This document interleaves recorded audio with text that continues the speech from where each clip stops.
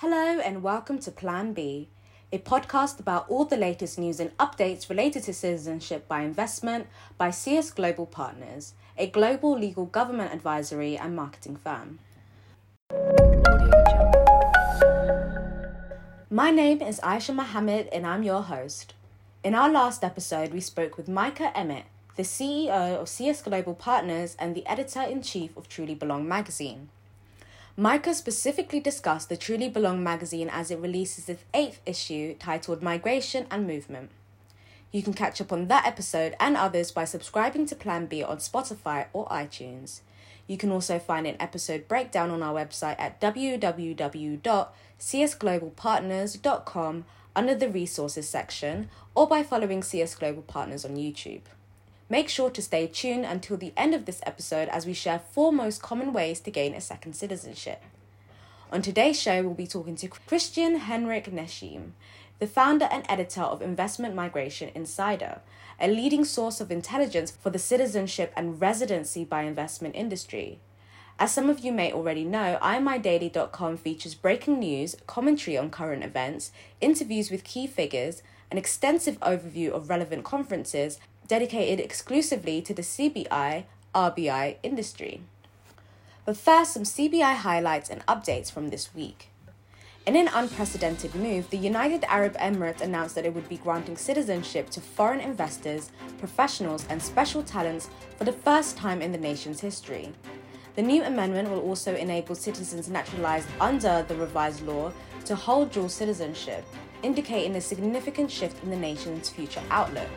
However, it appears that there will be no formal application process and prospective clients must first be selected by Emirati royals or officials. Residents of Hong Kong who are British national overseas passport holders can now apply for a new visa offering them an opportunity to become British citizens.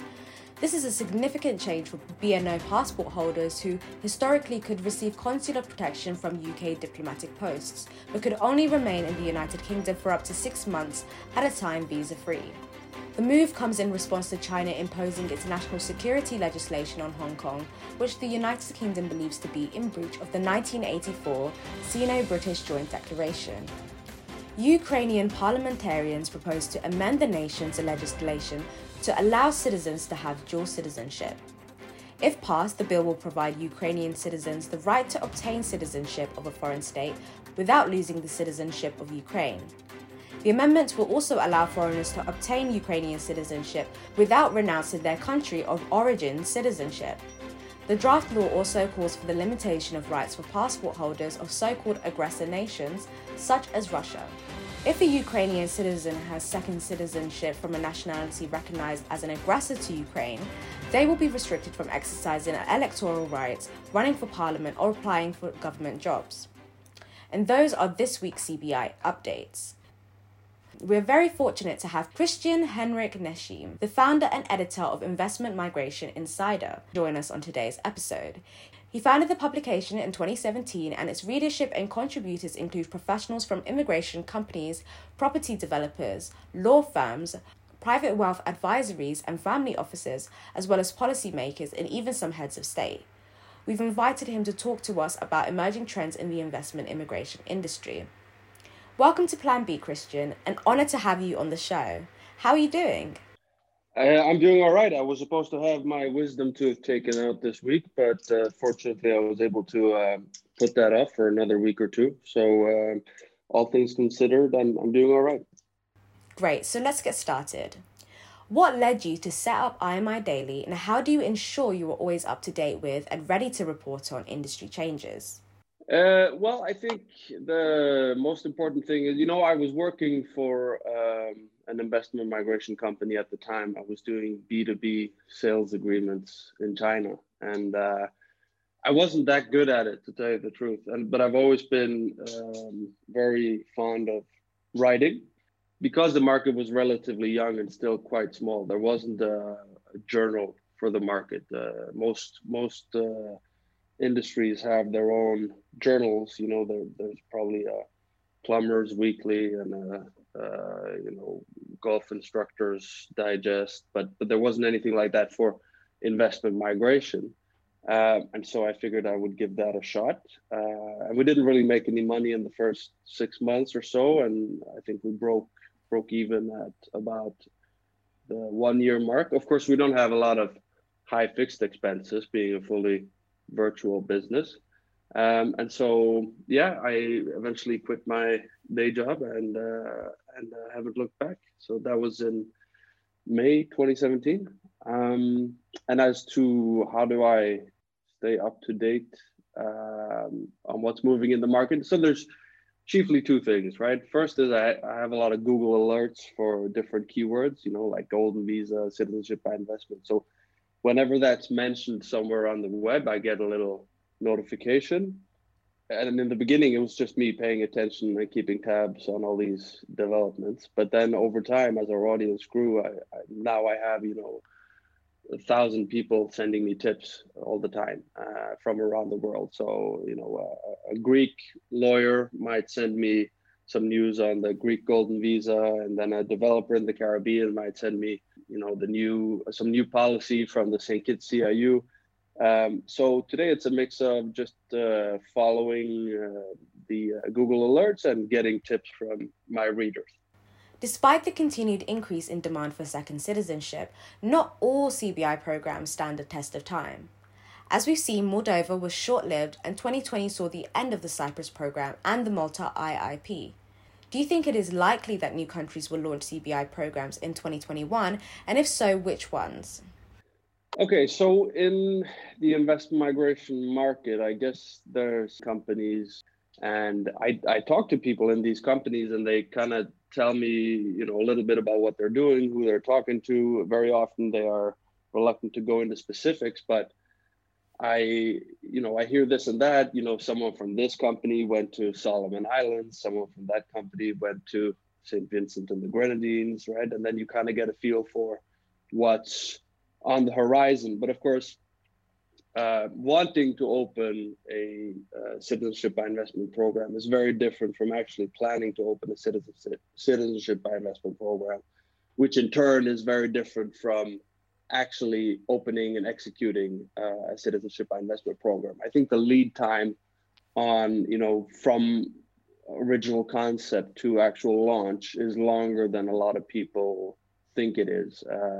A lot of the programs that do open up have been sort of in the pipeline for several years before they finally come to fruition. And I think that's been happening in 2020 as well. I know a lot of these companies were very buoyant, very, very optimistic as to new programs opening. But of course, it's been difficult to travel in 2020, and to build trust between a government advisory firm and a government takes some time, and it usually takes a number of face-to-face meetings. And so I think there are lots and lots of programs, lots and lots of governments out there that are strapped for cash and that don't really have the option of raising taxes or printing more of their own currency or borrowing money at reasonable rates. And I think those countries are definitely interested, especially if they're small countries that have Schengen access in their for their passport, and their economies are small enough for a CBI program to make a difference to their GDP. Then there are dozens of countries out there that are interested in it. And I could mention, I think most likely for 2021, I think we'll see at least one, maybe two of those processes reach the end stage where the country starts publicly announcing that they will be opening a CIP. Whether it happens actually in 2021 or in 2022, I'm not sure, but I would say it's most likely to happen in the Pacific. I think Vanuatu has demonstrated to a lot of the countries around it how important and how crucial it can be to have that source of income, especially in pandemic year 2020, because you see now that even before in 2019, more than half of government revenue in Vanuatu came from citizenship by investment. And of course, in 2020, with their borders sealed, no tourists coming in, it's definitely been it's made the whole difference for Vanuatu. And I think probably people in the governments of Solomon Islands, Kiribati, maybe Marshall Islands, they're looking at, you know, how important it's been for Vanuatu, and some of them have indicated openly that they're interested in a CIP. So I think the Pacific is probably the most likely location for, if we're going to see an opening of a CBI program this year. My money's on the Pacific, although I don't know for sure. And then after that, maybe in the Balkans. Yeah, maybe in Albania, maybe most likely Albania. I know Serbia has been talking about it, and I know Slovenia has been talking about it, but I don't consider that realistic. Serbia is too big of an economy. But I think, Albania would be the most likely candidate, I think, in that region. But before that, I think we'll see something in the Pacific. Very interesting. And while we are used to discussions on the value of ordinary passports and eligibility for diplomatic passports, 2020 has also seen a discussion on a new type of passport, the health passport. Do you think health passports will be part of the future, and how is it likely to affect economic citizenship patterns? Yeah, I think it's gonna be a thing. Health passports. I'm not happy about that. I don't see how we'll return to the normal travel freedom that we had before the pandemic without some sort of, might be a health certificate or a vaccine certificate being involved in that process. So I think a lot of the countries that today have, say, Schengen access in their passports, a lot of those will still nominally have Schengen access, but I think in practice, probably the European Union will make the working of that visa or that visa waiver contingent on having a vaccine, for example. You know, I think it might be something akin to the ETA that you have in the United States, where you need a prior authorization. So even though, for example, I have a Norwegian passport and I can travel to the United States, but I still need to 72 hours in advance fill out a form online and submit some documentation. It's sort of a DIY mini visa application. And I think, in 2021, the ETIAS system was supposed to be implemented in the European Union. I don't know if that timeline has been pushed back because of COVID. It may very well have, but I think that we'll see something similar to the ETA that they have in the United States in Europe. And I think vaccination certificates will probably be tied to that in some way. I don't know exactly, practically speaking, how that would be implemented, but I just don't see us returning to, Kittians being able to travel to Europe just on their visa-free passport alone. I think that they might have to get a certificate in St. Kitts first saying they got the vaccine or that they have antibodies or something of that nature. I don't know precisely what it'll look like, but I'm quite sure that we won't go back to the way things were in 2019 anytime soon. I think health certificates, vaccine certificates, health passports, whatever you want to call it, I think that's going to be a part of the future, yeah. Yes, this definitely seems to be our new normal. EU entities have been cracking down on European CBI and Golden Visa programs. What impact will this have on the rest of the industry, and how should other countries set themselves apart, and are some already achieving this? Yeah, I think that one of the impacts it'll have on the market is that CBI programs, Golden Visa programs, are probably going to stop referring to themselves as programs, because they know that this gets them on the European Commission's radar in some ways. And we've seen this in Malta, which, Malta discontinued its MIIP, which was a Citizenship by Investment program.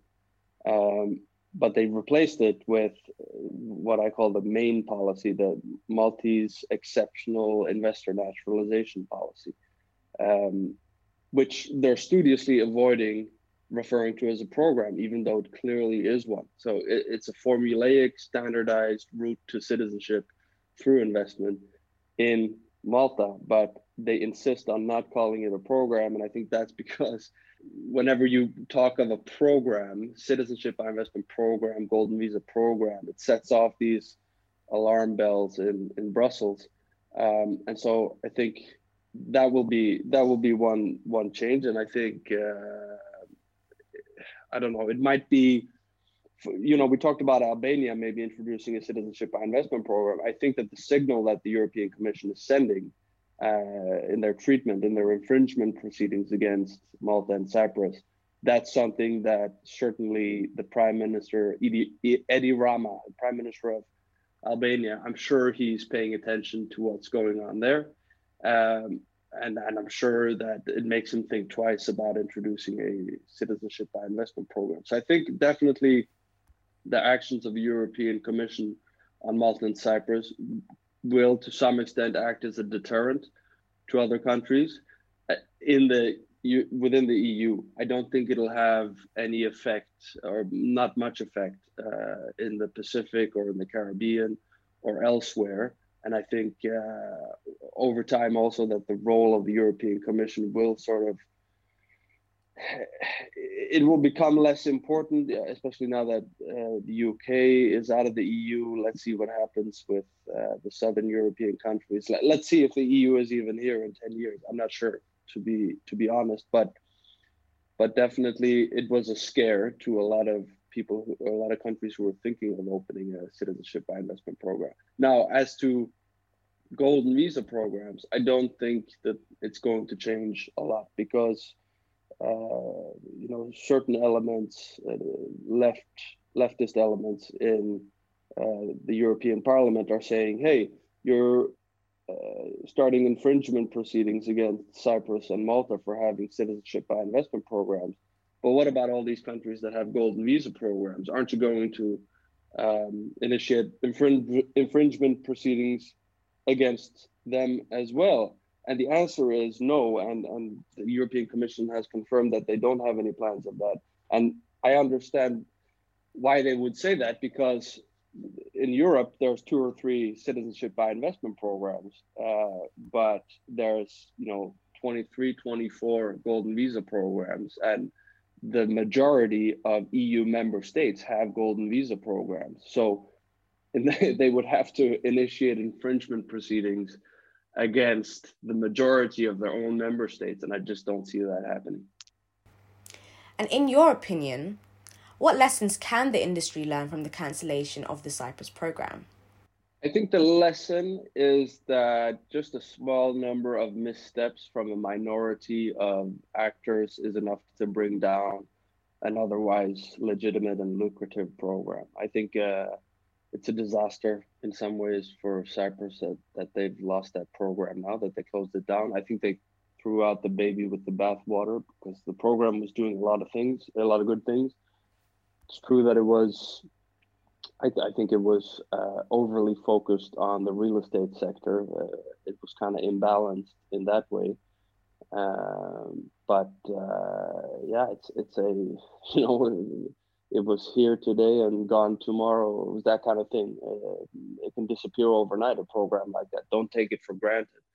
And it's just a reminder to other programs that look, the biggest threat to your existence comes from inside the house, so to speak, in the sense that if your own people, if your own government, if your own service providers, if your own program stakeholders are not sticking to the straight and narrow road, then scandals happen, and scandals have a way of terminating these programs.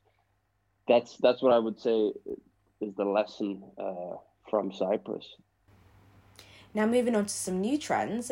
According to many industry specialists, Nigerian and American markets saw high demand for CBI in 2020.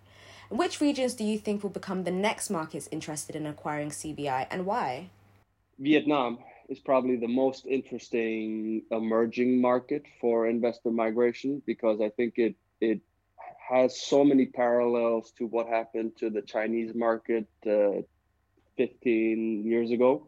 Both are formerly communist, still nominally communist countries, but with a great deal of market liberalization having taken place in both countries, leading to wealth creation. In China, they had the Kaifang, the reform and opening up back in 1979, and then in Vietnam, they had the Doi Moi reforms in 1986. And so the economic development and the model of economic development in both those countries have been very similar. Of course, they're very different countries, and Vietnam is, not even a tenth of the size of China. But at the same time, there are lots and lots of parallels in how they're developing and how the investment migration market is developing. And it's still pretty early days, I think, in the Vietnamese market. The number of high net worth individuals in Vietnam is growing at an incredibly rapid clip and shows no signs of stopping. Vietnam is one of the few countries around the world that's basically been unaffected by COVID and have been able to grow 3% their economy even in 2020. And let's not forget, Southeast Asia is home to 650 million people. I think that's going to be an extremely interesting market because it's growing fast, and the people that are interested in migration and in Vietnam, they're quite cosmopolitan, more so than in China. So I think that's going to be a very interesting market. But the most remarkable trend in 2020, in my opinion, it's not about the Vietnamese, it's not about Nigerians, it's about the Americans, because that's incredibly exciting that Americans are now waking up to the existence of the investment migration industry. I mean, most Americans prior to 2020 had no idea what it was like to not have visa-free access to the places that they wanted to visit. And 2020 has kind of put that, it's given Americans a taste of what it's like to not have visa-free travel. Of course, in the United States, there's also been a variety of, there's been civil unrest. There's an increasing polarization of the political landscape. There is, now you're having an administration that's just come in that's probably going to take a very different line on taxes than the previous administration. And so we're seeing Americans giving up their citizenship in record numbers, especially the high net worth ones. And the reason I think that this is so exciting is because historically, in the investment migration market has catered to and targeted millionaires in the developing world. So people with, wealth from not so wealthy countries, or people with wealth from countries that have whose passports have poor mobility scores.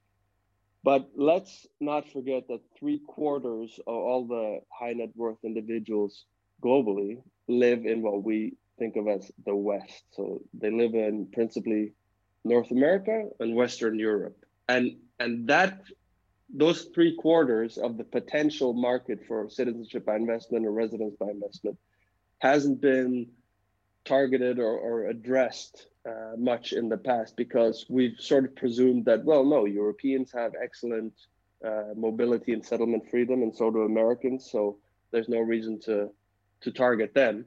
But now that they are feeling the sting of immobility, and that there is, talk in Europe now of introducing citizenship-based taxation. I mean, if those 3/4 of the market really do wake up, then that could effectively overnight double or triple or quadruple the size of the investment migration market. And so now that we've whetted the appetite of Americans, I think the next up is Western Europeans. And if we can really wake up both of those Western markets, then it can transform the investment migration industry beyond recognition. Very exciting times indeed. And now moving on to China. Though China claims to be leading the world in pandemic recovery, CBI experts have said that its investment immigration market is still behind. Why do you think that is? Well, a couple different reasons for that. Number one is the Chinese since February haven't been able to renew their passports. I don't know if you've heard about this, but essentially since the pandemic struck and they closed their borders, they also stopped renewing passports. I don't. That may have picked up. That may have opened up again now. I'm not sure, but essentially a lot of Chinese simply weren't able to renew their passports. So that's one thing. The other thing is that there is a trend that began at the very end of 2018, which was, the Chinese government, they deregulated the investment migration industry in China. Prior to 2019, in order to be in the investment migration business in China, you needed a particular license for that, an immigration firm license. So that limited the number of immigration service providers. And that's why we saw also the rise of these behemoth, gigantic Chinese investment migration firms with, some of them have upwards of 1,000 employees and did thousands of cases a year. After the deregulation at the end of 2018, the market was opened up to every Tom, Dick, and Harry who wanted to set up their own investment migration firm. They just needed a regular old business license rather than a special license for this. And so what we've seen is in the big companies, a lot of the key employees have left and set up their own shop. A lot of the firms that used to use the services of those huge companies have now, for example, wealth managers, family offices, law firms, they're now saying, well, now that the market is deregulated, we can do this ourselves. We can do this in-house.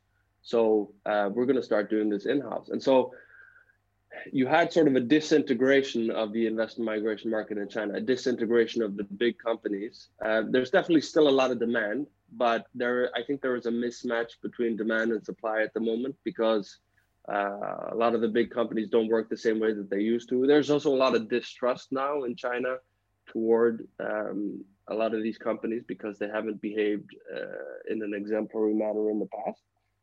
And I think there's also an opportunity there for European and Middle Eastern and North American companies to, for the first time in their generation, actually directly target the Chinese B2C market. In the past, very few international firms would dare to go direct to market in China to target the investors themselves. They always went for the B2B business through these big companies and avoided targeting clients directly because that would jeopardize their B2B agreements, which were very, very lucrative because they, a single large company in China might send you 100 clients a year. And so everybody was avoiding going B2C. But now everything is kind of up in the air in China. And you can read this on imidaily.com in our series, The Crisis in China's Investment Migration Market, written by our partner in China, Luke Liu. So now there's an opportunity for Western firms to actually target Chinese clients directly. And it's the first time in a generation that opportunity has been opened up. And this is something I would encourage Western firms to do now. And that wraps up all of our questions. Thank you so much for joining us today, Christian. We appreciate all your insight. This concludes our 4th episode of Season 3. If you have any topics or questions regarding the upcoming CBI trends and would like for us to discuss them on Plan B, let us know and we'll be happy to have an expert address them. Now we'd like to ask you, our listeners, what developments have you seen in global migration? Do you think the industry will reach the pre-pandemic standard ever? Let us know in the comments. As promised, before we bid you goodbye, here are 4 most common ways to gain a second citizenship. The first is the right of blood or ancestry. This is a principle of nationality law by which citizenship is determined or acquired by a parent's nationality or ethnicity. Children at birth may be citizens of a particular state if either or both of their parents have citizenship of that state. It may also apply to national identities of ethnic, cultural, or other origins. Citizenship can also apply to children whose parents belong to a diaspora and were not themselves citizens of the state conferring citizenship. There are over 150 countries that offer citizenship based on one's parents or grandparents, according to the CIA World Factbook. The second method is known as the right of soil, commonly referred to as birthright citizenship. Here, nationality or citizenship is the right of anyone born in the territory of a state. Almost all states in Europe, Asia, Africa, and Oceania grant citizenship at birth based upon the principle of right of blood. The right of blood in many cases helps prevent statelessness. Next is naturalization. Naturalization is the legal act or process by which a non-citizen of a country may acquire citizenship or nationality of that country. It may be done automatically by a statute, or it may involve an application or a motion and approval by legal authorities. The rules of naturalization vary from country to country, but typically include a promise to obey and uphold the country's laws, taking in subscribing an oath of allegiance, and may specify other requirements such as a minimum legal residency and adequate knowledge of the national dominant language or culture. And finally, we have immigrant investor programs. These programs are designed to attract foreign capital by providing the right of residence and citizenship in return. These are also known as citizenship by investment, golden visa, or golden passport programs. Immigrant investor programs usually have multiple criteria that must be fulfilled for the investment to qualify, often pertaining to job creation, purchasing of real estate, non-refundable contributions, or specific targeted industries. Most of these programs are structured to ensure that the investment contributes to the welfare, advancement, and economic development of the country in which they choose to reside or belong to. Next Wednesday, we'll be back with Jane Gordon from CS Global Partners, who will share with us insights of the South African citizenship by investment market. Remember, you can follow us on Spotify, Apple Podcasts, and YouTube to never miss an episode, and stay in tune with all things CBI. Until then, if you have any questions about CBI or would like to find out more, please visit www.csglobalpartners.com. I'm Aisha Mohammed, and thank you for listening. Stay safe.